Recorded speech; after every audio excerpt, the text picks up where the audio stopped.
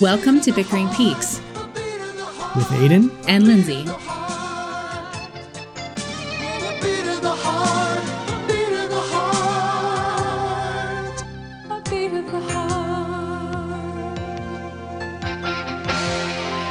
I'm Lindsay. And I'm Aiden, and this is Bickering Peaks. And we are here this week to discuss two Mark Frost projects. Both from 1987. Yes, both. One was a TV movie, like a Hallmark movie, actually, Yep. I think it was. I think that's how it was labeled, yep. And one was a big budget, Hollywood success, actually. It wasn't too terrible at the box office. Scared Stiff was the Hallmark film. And The Believers was the Martin Sheen featured the Hollywood feature. Yeah, exactly. Thank you. And yeah, both came out in 1987. There's a lot of similarities between the two, yes, which we'll get into. That's kind of what we thought as we were watching them. We're like, this is going to be one episode because otherwise we're just going to repeat everything we say. Because there's like not just a lot of similarities. There's a lot of similarities. There's some obviously production value differences and some other quality of life and viewership, elements to the feature film versus the TV movie, but the thematic similarities and plot similarities that are quite striking, actually. Yeah, hard to miss. So, so I guess we'll dive right in. Yeah, let's start with. We watched them out of order. Both of them being released in 1987 means we're not years out of order, but months out of order. Yeah. The Believers came out slightly before Scared Stiff did, but we watched Scared Stiff first, so we'll talk about that one first. This, as we said, was the Hallmark film that nobody of great fame was in this film. No. But it follows the story of a young single mother who is a kind of pop star, but who hasn't released anything for a while because she had some kind of a mental breakdown and was institutionalized for a period of time. And she's ended up in a relationship with her former psychiatrist, who is moving her into this beautiful home that he's purchased that used to be a plantation. Yes. And we find one of the out, Carolinas, I think. Yeah, I think so. Yeah. So you find out in the cold open, quote unquote cold open, I guess, of the film that this was a place where there was some kind of sacrifice made and an evil slave owner who was after his wife and child and obviously cruel to the slaves that he owned. And the slaves conducted some kind of magic ritual to protect the wife and child. And it didn't work, or the charm was broken, and the wife and child died. Yeah. And so this happened 150 years ago, and now this couple has moved into this home, and the husband, the boyfriend, ends up slowly being possessed by the spirit of this evil slave owner. And the wife ends up, or the girl ends up having, visions of things that happened in the past happening to her now. And then they seem to actually happen to her. Yeah. Now, it goes off quite into a surreal bit at the end. It does, which is interesting. Like there's some lines blurred between dream and reality. But in total, it was, that's basically the story. That's the gist of the story, There wasn't much, we read into it quite deeply. We thought, okay, the main actress, we thought maybe she would be a descendant of one of the, an illicit love affair between the slave owner and one of his slaves or something. Or that he was descended from the slave owner or something. But there was none of that. There was nothing very, At the very end, there's a little tie-in that the head psychiatrist is the plantation owner's great-great-great-grandson or something like that. That's true. But that's, tacked on at the end. Yeah. The ending really doesn't make much sense. The whole thing feels like a Hallmark movie. So it doesn't have a biting pace or super witty dialogue or anything. No. It's very much made for your the TV Sunday at audience. 6:00 time slot. Lots of gore that happen. Maybe not Sunday 6:00 with that much. Well, gore, yeah, that's true. Maybe it's more of the 8:30 Thursday time night? clock. Yeah.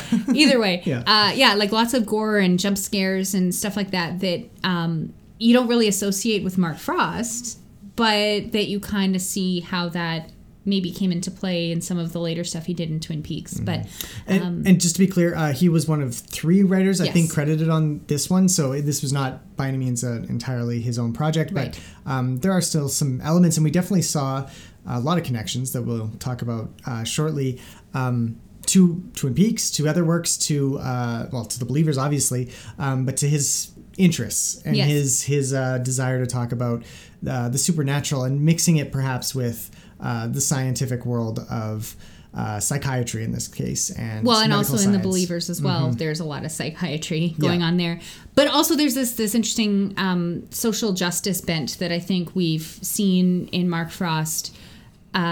If you follow him on Twitter, as we've mentioned before, he's very socially conscious, and that shows in, it's very clear that there are bad guys and there are good guys, and the bad guys are doing things that, liberal-minded people would probably not condone.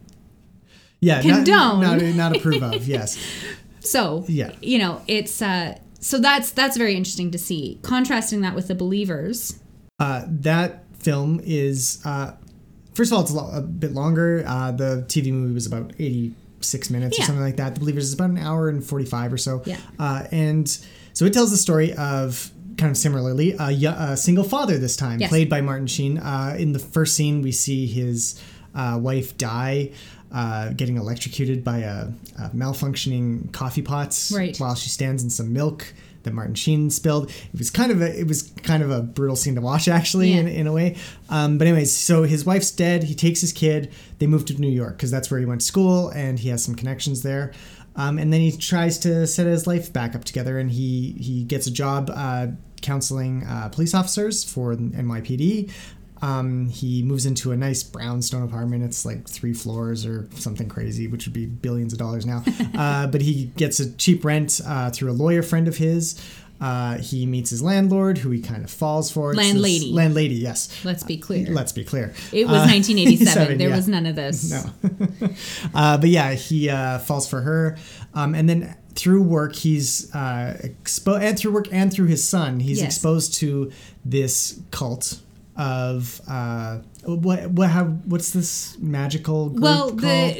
There's 2 groups I think that are really influential here. There's a group of African, it's run by one man who is from Africa, and we find out his backstory throughout the film, but he's in charge of some kind of child sacrifice cult that is intended to help the wealthy yuppies in New York City achieve power and fame and money and everything.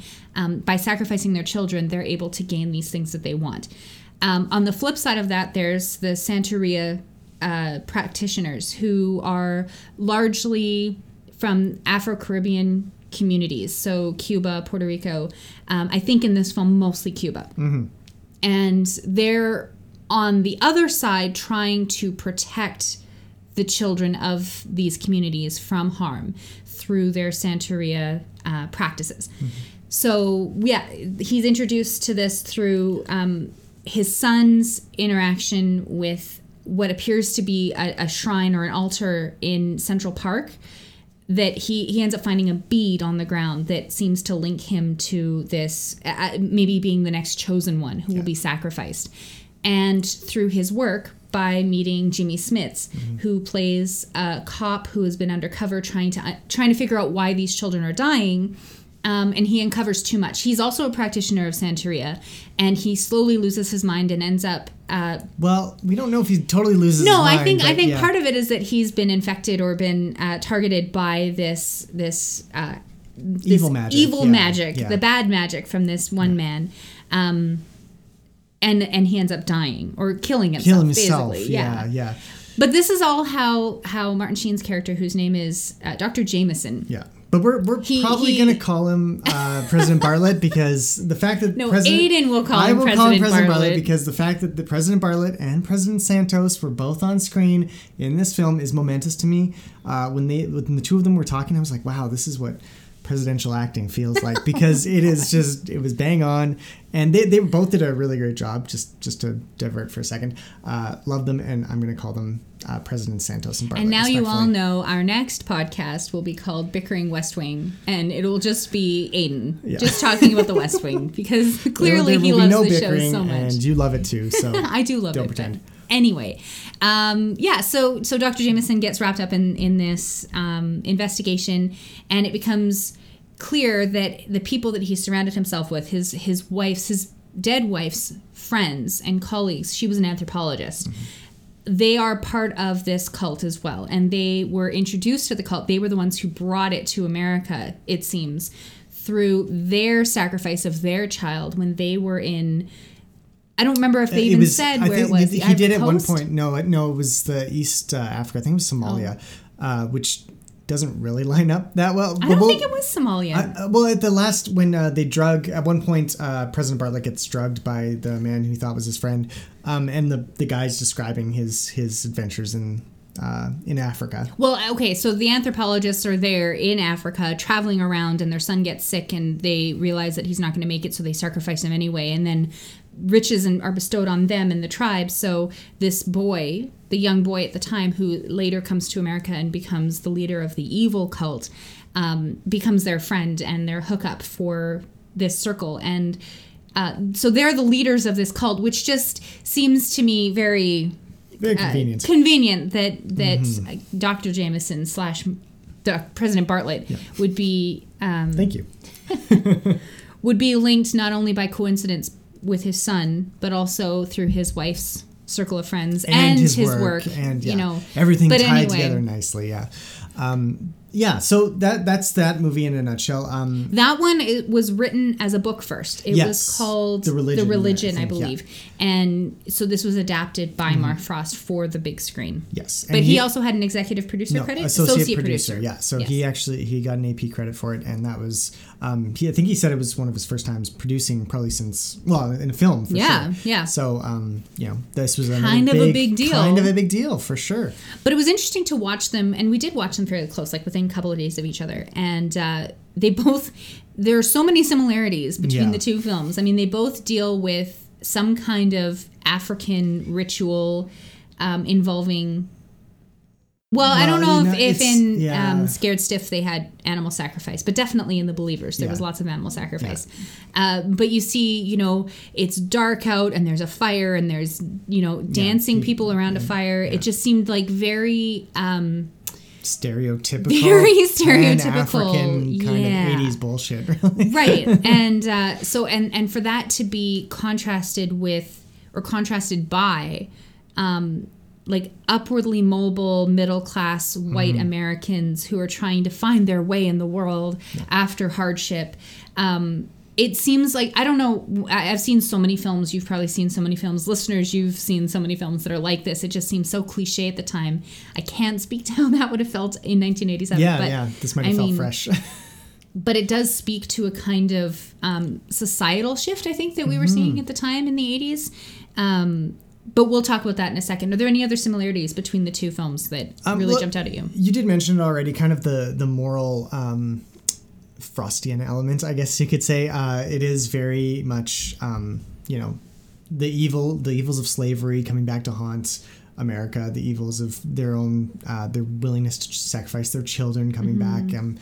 Evils of colonialism. Yeah, exactly. And in a kind of weird way. But at the same time, it kind of pastes over a lot of those. I mean, it's really just like, those mystical Africans, look at them. They can curse us evil whiteys anytime they want. It's really... Well, I mean, to reduce it completely to... I mean, the fact that we don't even remember the country that they come from. I honestly don't even remember if they named the country. I'm pretty sure they did in The Believers. And Scared Stiff, I did watch the opening twice. And so I do remember it was the Ivory Coast. Okay. But they look very similar. Yeah. We can talk about that a little bit more. But I mean, there's a continent between the Ivory Coast and East Africa, which is where I'm pretty sure The Believers, that scene was set, but they're filmed very similarly. Well, and it just speaks to that idea of otherizing the other, and just making it so foreign. Yeah. And what is more foreign from Manhattan or modern North/South Carolina than the jungles in the heart of Africa, right? So I mean, you're dealing with a lot of really very racist stuff. Yeah. Which it really was. It's tough today to watch it.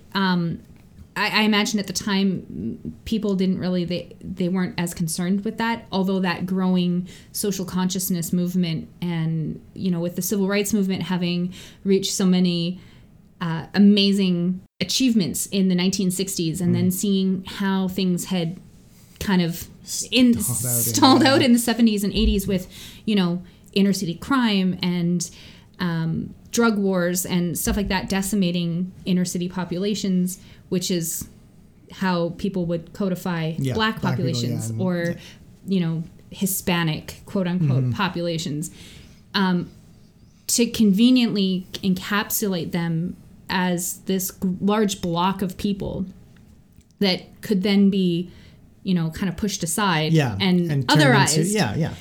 Turn into another group that you can just say, oh, they're all like that. And, it's very easy to kind of gloss over that and say that they're all this way or all that way. And that's the essence of racism, right? Yeah. So the fact even that a lot of those characters, people of color, the actors, the characters they were playing didn't have names that we heard, is just another way of kind of dehumanizing. Yeah.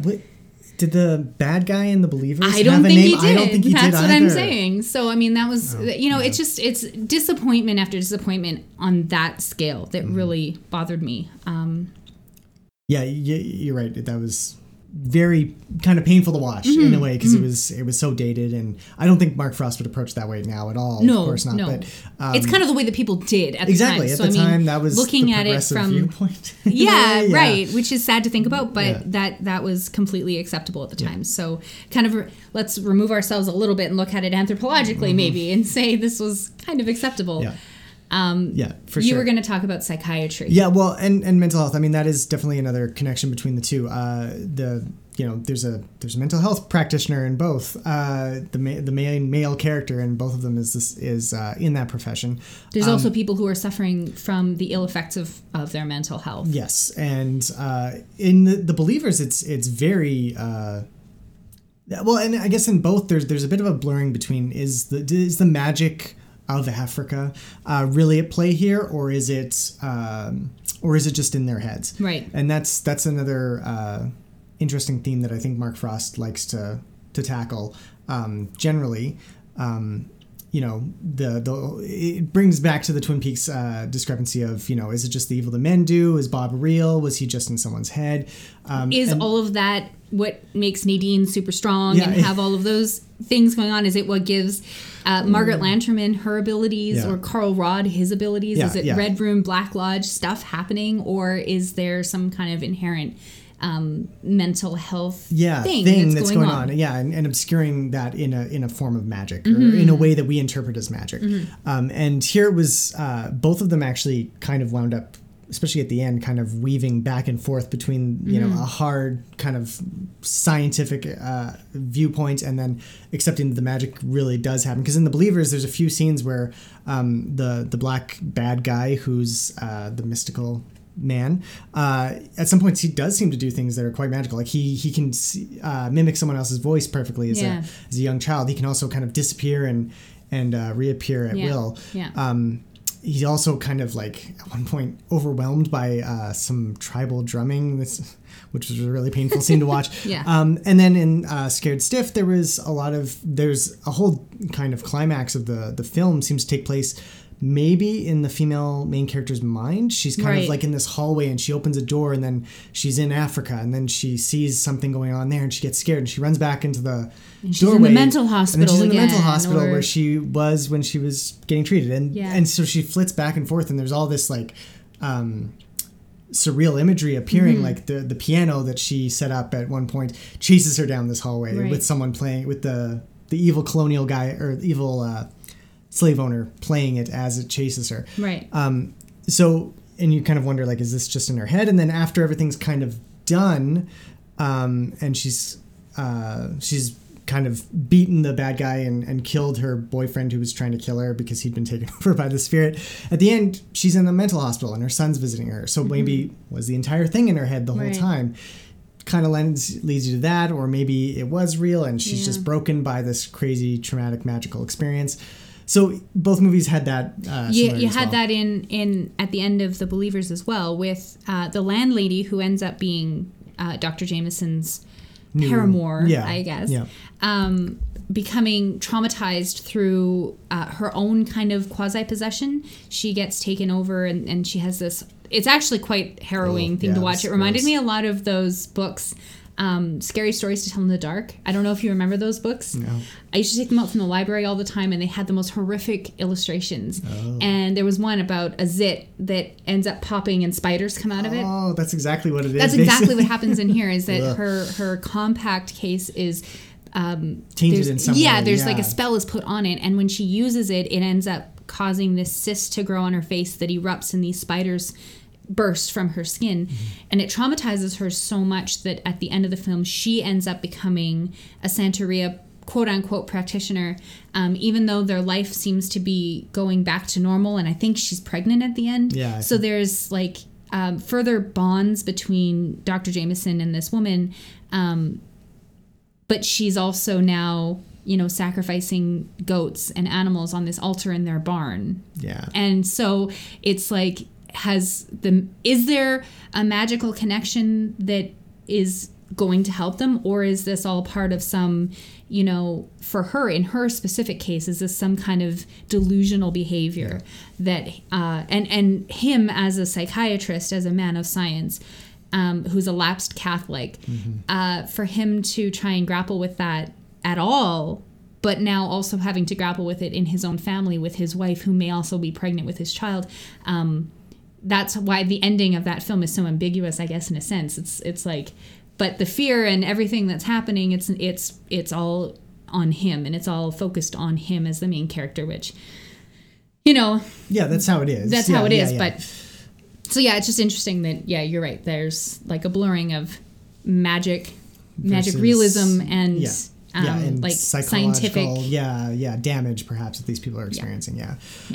So there's quite a few differences that are worth mentioning though too. Number one is, I did mention, I feel like I'd be remiss if I didn't mention it again, the production value and the overall tone of it. The Scared Stiff is, again, it's a Hallmark movie.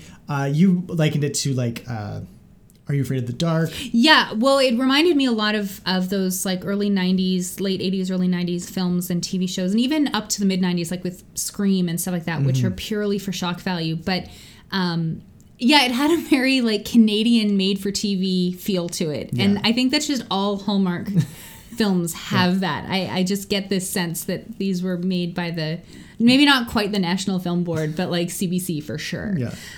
But the American equivalent, obviously, in this case. But so Hallmark. Yeah. But it's it had a very low budget, but also it progressed so exactly as you would expect. Yeah. So there's a formula there that I recognized from like Goosebumps books or Are You Afraid of the Dark episodes, where there's like a haunted object, and that object slowly becomes to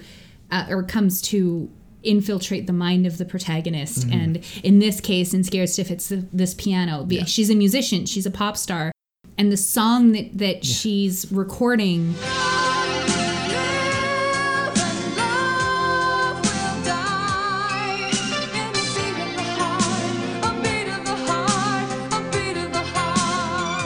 also happens to have the same melody as a song that this plantation owner, slave owner, wrote for his wife. And plays in her dreams or something. Yeah. So, I mean, as the story progresses, it just becomes, the line becomes more and more blurred. And it reminded me of dozens of those TV shows and books. Yeah, exactly. And there's a talisman that can save them, and they have to put them together. And, exactly. It's R.L. Stine to the max, right? Yeah, really.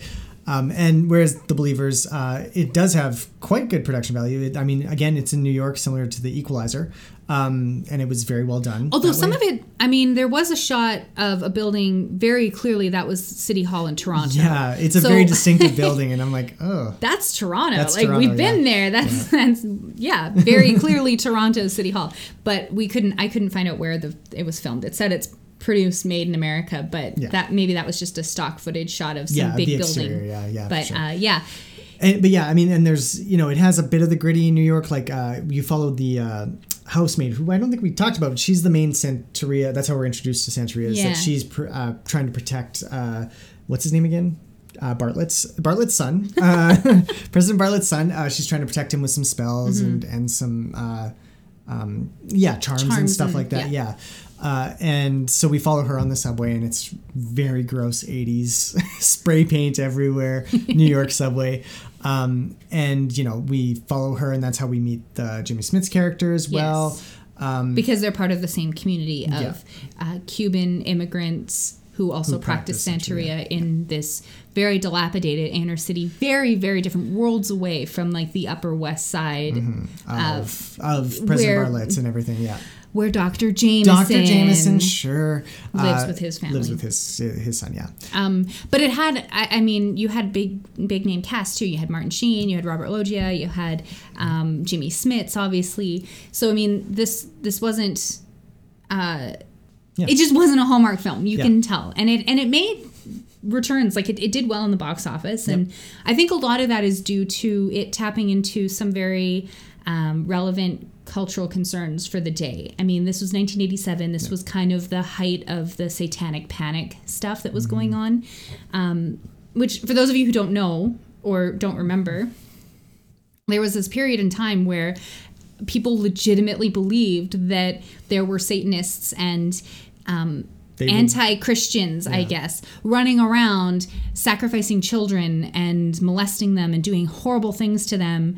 And this was like a legitimate cultural thing that needed to be stopped. Yeah. So, I mean, and I've read people likening it to like the McCarthyism witch hunts in the 50s, right? Like this was serious. There was a very famous case in the late 80s, maybe early 90s of like a daycare center where the mother and son were accused of molesting like 50 some kids, and this is when kind of the satanic panic collapsed on itself, because the stories that these children were telling were just they were too fantastical and too coached and rehearsed. Like there wasn't enough for it to be convicted. So they were eventually acquitted of these charges and everything. But it just goes to show that this was so legitimate. It was so real, and there was so much ink and airwaves. I mean, Oprah and Donahue and Sally Jesse Raphael did talk show hours and hours and hours on Satanism in America and what's happening with our children. And it seems like it kind of came out of this notion of, you know, the 60s were there, and they had this promise of like utopia and spiritual enlightenment. Everything was going to be great, and we were going to make everything better. And then the 70s happened, and none of that came to fruition. And by the 80s, you have people like Ronald Reagan and Nancy Reagan who are hearkening back to this glory time in the 50s and 40s when, you know, the white picket fence was the ideal, and that's what everybody was nostalgic for, and contrasting that with what they actually had. They were looking for reasons why they didn't have the 50s anymore, and it was easy to blame Satan. It was easy to blame the other. It was easy to blame the urbanization of America. I mean, we've talked about that before too in the podcast, that I mean, with everybody moving into the cities, you have this mix of cultures and ethnicities and people from all over the world coming together in very close proximity. So in a place like Manhattan or New York City, it would be very easy to cast these characters and put them into these groups, like we said, and blame them for the things that are going wrong, right? Yeah. To scapegoat and ostracize as a result. And that's a lot of the time what happened, but I think that's what we're seeing in these films, is that it's just a response to this idea that there was an other, there were things that were going on that people didn't understand, and they were blaming this other for that, and the media of the time was just reflecting that back to them. Yeah, and it's another instance of that was coming up in the 80s. Was repressed sexual childhood trauma was like another really big panic. And eventually, I think it was again in the early 90s, it came out that in a lot of cases, the people who were, saying, "Oh, my father molested me," came to that conclusion after talking to their therapist for 20, 60 hours, and the therapist saying, well, maybe this is it. And then they had it planted in their mind that this is, that would explain why all these things have happened in my life. And then they created and imagined these incidents of sexual childhood abuse. Yeah. And that was another kind of moral panic that came up out of this wellspring of having to confront sometimes. I mean, in some ways it helped because legitimate survivors of sexual abuse had, it was less stigmatized to come out and seek help for that. Right. But at the same time, it kind of there was almost a bubble in the market of sexual childhood trauma, and everyone kind of rushed forward to that conclusion. A lot of psychologists, and getting back to the psychological aspect of these movies, it was. That's where a lot of people kind of rushed to, because they're like, it was what was in vogue. Yeah. And it was again a bit of a panic, because it overinflated the incidence of that happening. And it led to another moral outrage, and we have to do something about this. Well, and I mean, the FBI did step up, and they were prosecuting child sexual abuse offenders in record numbers, and it was a time when this was first kind of recognized as a thing that happened. It's not that children weren't being molested before. It's just that nobody talked about it. Nobody did anything about it. Yeah. And so in the 80s and 90s, you had, for the first time, federal authorities taking it seriously. So, I mean, that also contributed to it. I think that there were a lot more instances of people saying, well, maybe did this happen? And then also having, shrinks, quote unquote, being less stigmatized as well, and that being, like you said, in vogue.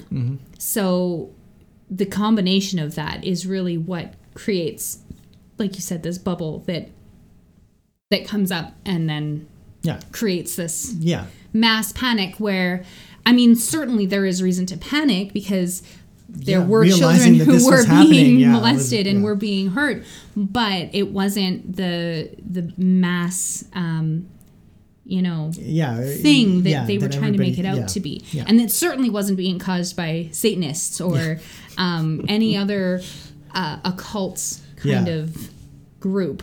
Yeah, and these movies really do feel like they owe a lot to the satanic panic, as you described it, because it really does. It taps into that. It's not Satanism per se.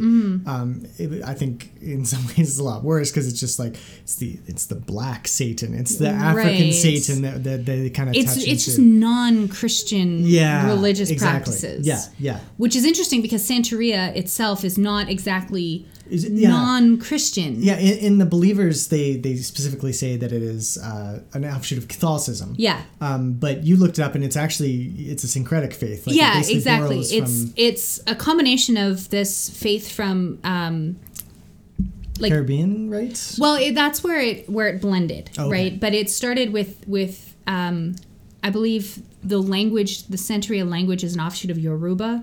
So it's coming from Africa, and then it's mixing with Catholicism, and it's becoming something new. And that's where that syncretic element comes in. So Santeria literally means worshiping saints. Like that's what the word means. It's the observance and worship of the saints, but they have different names than they would in Catholic tradition.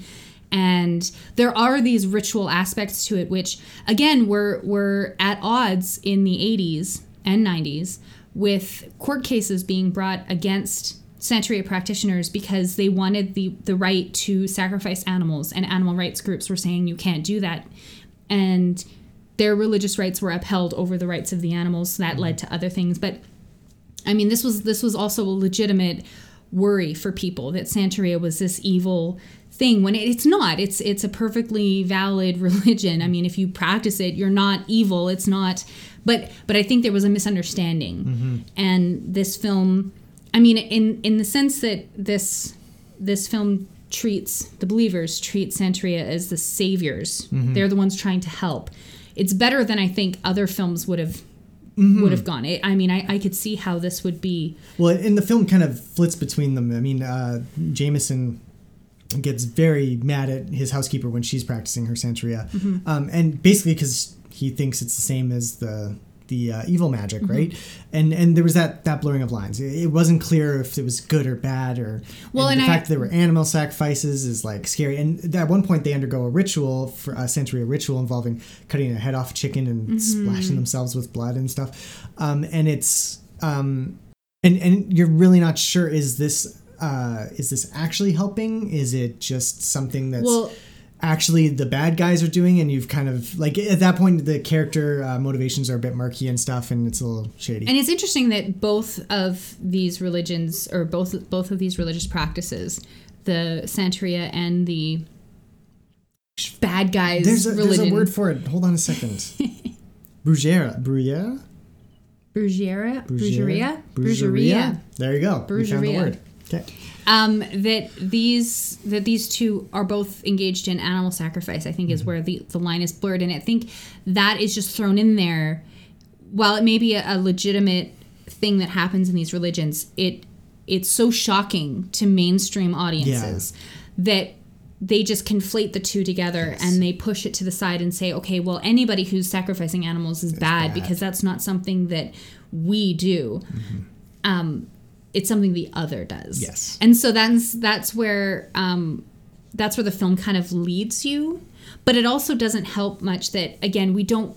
And I really wish that I should watch the film again and see if they do say the name, the African country where this guy comes from, because it would be interesting. I think the link is supposed to be that the Santeria religion from, in this case, the Cuban community, is mixing with the Roman Catholicism that Dr. Jameson is fallen out from, but that's where his religion comes from, and the African tradition of this bad guy, right? If that country is a country where Santeria, where the original practices would have come from before mixing with Roman Catholicism, I mean, that seemed to me the most logical link. But because it's not made clear, I think you're kind of left to interpret that how you want. And unfortunately, I think a lot of people would necessarily look at that and say, well, it's all bad, right?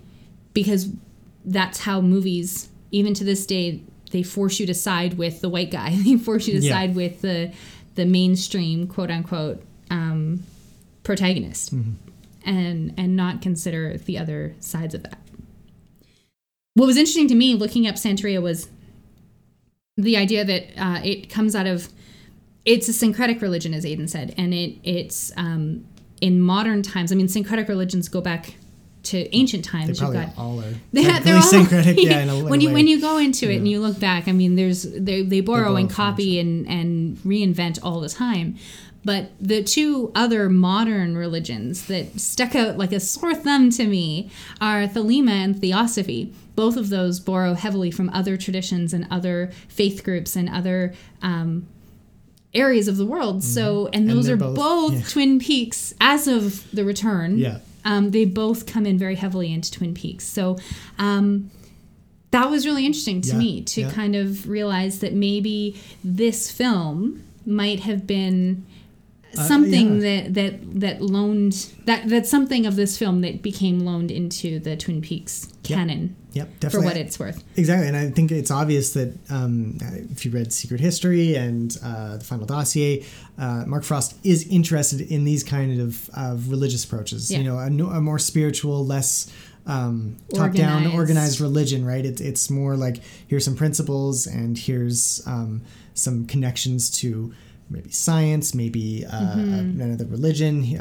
some history. It combines them all into something that has kind of a new agey appeal. It's kind of how I always kind of feel about these kind of religious practices. It's not really hard coded and defined, so that means it's more accessible and you can approach it in different ways and still find meaning in it. Yeah. Whereas if you're Catholic. You're Catholic. You got to do the catechisms. You got to do all this stuff before you can become officially Catholic. It's not like that for any of these. So it is, and especially for a writer, if you want to have a mystical element to it, having these religions offers much more flexibility in terms of your symbolism, your messaging, your the way it interacts with characters. If the magic is real, you can mold it and flex it a little bit more than Hinduism or Buddhism or something like that, where it's kind of concretely laid out. And it's interesting that you brought that up because David Lynch, obviously famously involved with transcendental meditation, and that being linked very distinctly with some of those Eastern religions. I don't think that Mark Frost and David Lynch are miles apart on this when it comes to it, but it seems like this is a very, as you've put it, Frostian approach.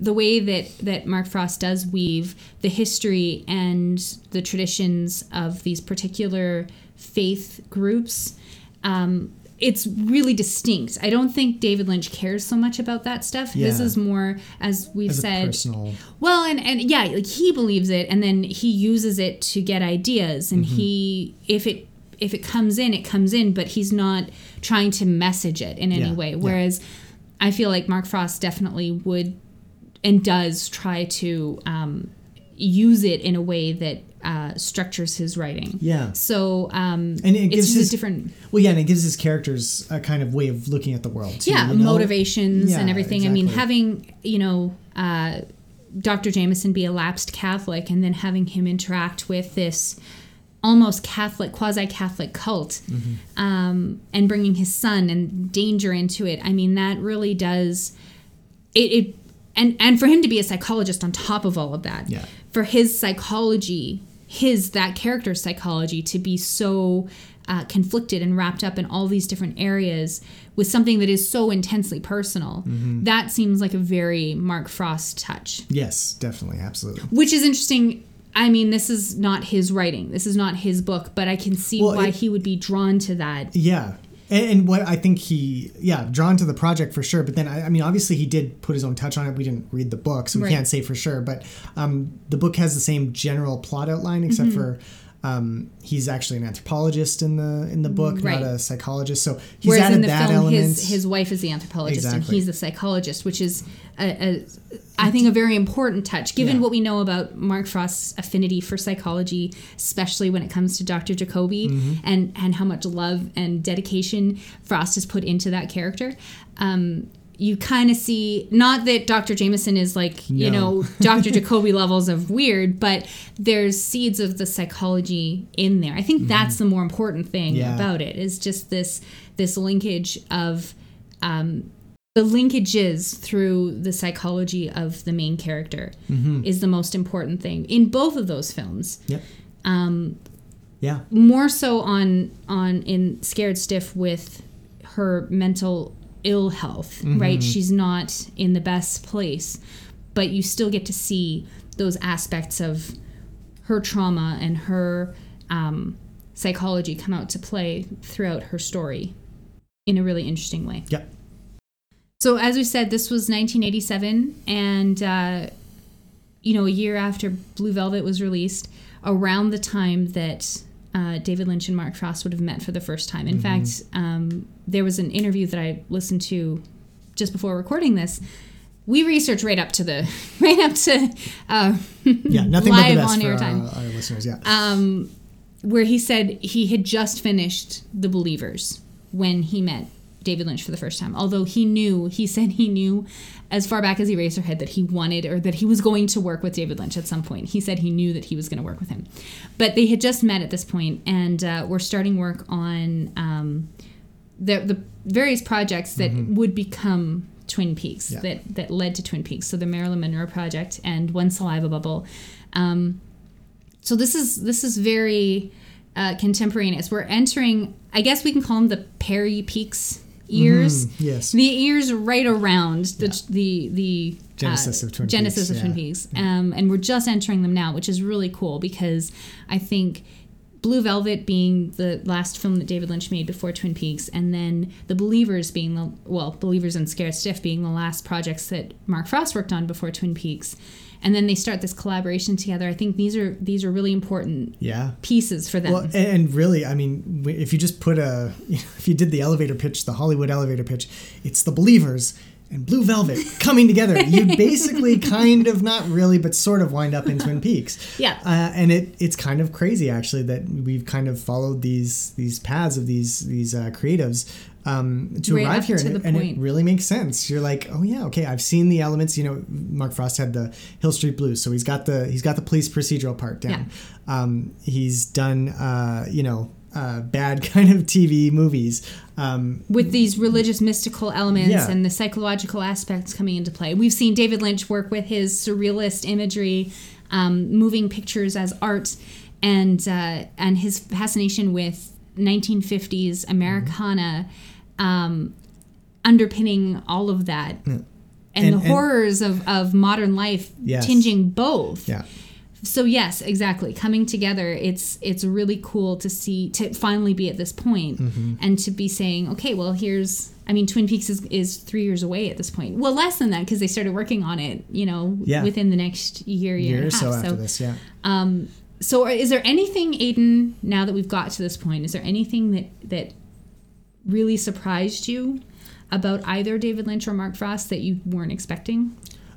Mark Frost, to a certain extent, these films in particular, how strong they were in those religious meeting science kind of conflicts, and you see it all the way through to The Secret History, where is it this, is it that, even to the final dossier, like, is it Bob, is it the evil that men do, is it Beelzebub, Leland? Is it Leland? Yeah. Like, there are all these different interpretations, and he doesn't want to give an answer. We've always credited David Lynch with being the artsy one who doesn't want to give the audience an answer, because that would be unfulfilling.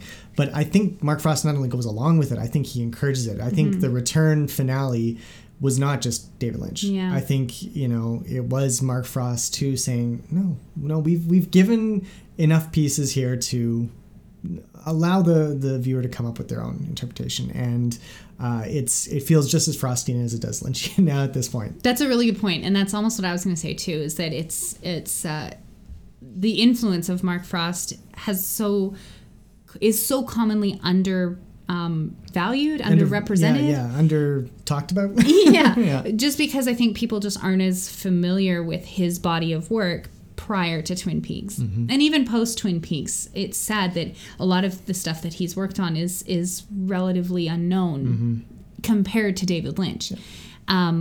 So that was something I was really keen to find out more about, what his contributions were, and seeing that. I mean, I kind of always figured, especially after reading The Secret History of Twin Peaks, that there was a historical angle that was going to be much stronger. And I think I kind of just figured David Lynch wasn't going to be as interested in that, in the hard facts of the historical era. So that didn't surprise me so much, but yeah, definitely this melding of the religious and the scientific, which seems like a very modern conflict that people are still grappling with. Less so today, but definitely within the modern era, is something definitely attributable to Mark Frost. I also like how much his surrealism and his knack for surrealism kind of comes into play. He's not afraid to do a wacky dream sequence, which again is something that we've attributed to David Lynch solely. But clearly he's not immune to it or and I think, averse to it. Yeah, and I think obviously Lynch in some cases came up with the dream sequences of Twin Peaks on his own, especially the iconic one at the start of the series. But the fact that Frost was just like, yeah, that makes total sense. Yeah. This is part of the Twin Peaks world, and let's roll with it. I think he does his dream sequences, especially in Scared Stiff, was a bit more literal, a bit more grounded, a bit more of what you expect from a dream sequence. And obviously David Lynch provides that extra kick to the ones that are in Twin Peaks. But the fact that they do balance out in that way. Or the fact that they just exist at all in Mark Frost is notable. Yeah. The other really interesting thing I found is Mark Frost's knack for interesting characters, actually. Yeah. Like, there's quite a few of them. I mean, you were kind of chiding it, but I thought Jimmy Smits did an amazing job of playing this cop who's just on the end of his rope. He's really terrified. He winds up stabbing himself in the stomach because there are actually worms or snakes inside of him, which is kind of terrifying.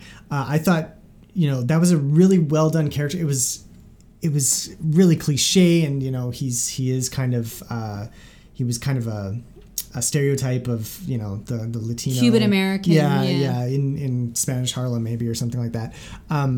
But it does have enough gravitas, enough dynamism, I guess, to the character that it comes across in some later characters. Your mention of Jacoby, absolutely. Jacoby is obviously a Mark Frost creation. Yeah. You see him when he first pops up in Twin Peaks. You're like, oh no, that guy's a weirdo. He's obviously a Lynch character. But no, this is a Frost character because he is concerned about spirituality and the soul and the mind. And these are the concerns that Frost has obviously been bringing for a while now. Yeah. And then, his other characters, like even a Truman is, a solid, dependable character. There's probably a bit of Lynch in there too. Sure. Truman, a 50s, president, if anything. Sure. But at the same time, Frost has this way of grounding the characters in something that's believable and makes them appealing. I think that's maybe the word that I would use to describe the Mark Frost characters so far, is they're appealing. Mm-hmm. Even the ones we meet briefly in The Equalizer or $6 Million Man or a brief Hill Street Blues, which aren't all his characters. No, but the ones who just appear for an episode or two or a scene or a couple scenes, they have something to them that's distinguishable and really, really fun to watch. Mm-hmm. And I think that showed up in Twin Peaks with amazing aplomb. Yeah, and not something that people necessarily would give credit to Mark Frost for, which is really kind of, now that I've seen it in action in works that have nothing to do with David Lynch, I'm almost like angry on behalf of Mark Frost that people don't give him more credit, because it's totally obvious to me which characters have touches of Frost more in Frost, them. Than you think, and even moments like when I think back to some of my favorite Mark Frost moments on Hill Street Blues, for example, it's like, the two characters in the bathroom having a heart-to-heart. That's Cooper and Truman in the hallway, you know, and Cooper tweaking Truman's nose. I mean, which was improvised on set, but still, it's like it's not something that's completely removed from Mark Frost's wheelhouse. That it couldn't be. It couldn't have been written by him, right into the script, which is really cool and something that I'm definitely going to be watching Twin Peaks with through a different lens now that I've watched the pre-Twin Peaks stuff that Mark Frost has done, which is, I mean, there's so many things in day-to-day life. Every time I watch Twin Peaks, I have a new perspective on something, and there are so many invitations to dive in deeper with that show. So it's not unheard of that you would have this, but I feel like this is a totally different angle than I think most people would approach it with. So I think if you've been watching along with us as we've been going through these films, especially Mark Frost's contributions, I think we should all go back and watch Twin Peaks and see what new things we've discovered. I also just want to say Mark Frost does have a cameo in The Believers. Yes. And where is really it? Cool. In the locker room. In the locker room of the police station. That's where he likes to be. Which is great. I guess, yeah. Hey, man, all those episodes had scenes where the men were crying in the locker room. It's just where men cry, apparently. I guess so. That's just, it was the only acceptable place for men to cry was in the bathroom. So that was great. We're like, hey, it's Mark Frost there. So, yeah. Well, you knew coming into it. That's true. You did read Guy in Locker Room. Guy in Locker Room. Like, wait a minute. Does that mean he's good? Yeah. So he either plays a guy in Locker Room or Cyril Pons. I think those are his only screen credits as far as we know. But yeah. So what are we up to next? We are going to, we're starting our Perry Peaks section here. Yeah. So next we are going to do One Saliva Bubble. Yes, which will be really interesting. I read it previously for kind of an abandoned project I was going to work on with John Bernardi. But he got me interested in it, and I read it maybe a year and a half ago. Mm-hmm. You haven't read it yet. I haven't read it yet, so I will read it. But I do think there are a lot of really interesting things that'll come out of that conversation relating directly to The Return, and I can't wait to talk about it with you. Okay. Because I think that'll be really fun. And then after that, we may do a separate episode on American Chronicles, which is actually the third Lynch Frost production from Lynch Frost Productions, besides Twin Peaks and On the Air, which we've previously done. They did do a short-lived, I think it was 10 episodes or 7 episodes. But what kind of show was it, Aiden? It is, I guess you could call it a documentary. It is a bunch of images and then a voice occasionally talking about America. And that's kind of it. I've watched about 20 minutes of the first episode, and it is It is bizarre. It's not even on YouTube. I think we had to scour the internet to find versions of this thing. And it's very odd. We may do that as maybe a short, brief 20-minute episode or something like that. And then we're gonna that'll take us through into the post Twin Peaks stuff. But before we get to the post Peaks stuff, mm-hmm. I think it would be worth mentioning a special interview we have lined up with Andrew from 25 Years Later site, talking about the site and the fans and what keeps Twin Peaks going. So in place of our Twin Peaks, where Twin Peaks would sit in the chronology of Bickering Peaks, look back at Mark Frost and David Lynch's careers, we will have 25 Years Later site and Andrew, who is editor-in-chief of the magazine, my boss. Yep. So look for that in the coming weeks. But as we said, 2 weeks from now, we will have One Saliva Bubble Up and then this fascinating documentary series. So I can't wait to watch those. I don't know about you, Aiden, but I'm really looking forward to a David Lynch documentary. Yeah, me too. That'll be fun. I'll say.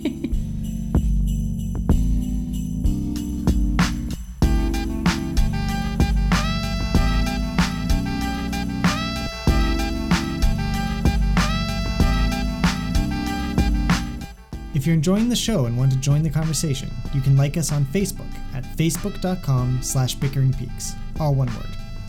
You can also follow us on Twitter, that's @BickeringPeaks. Or you can head over to iTunes and leave us a review or comment. We'd love to hear from you.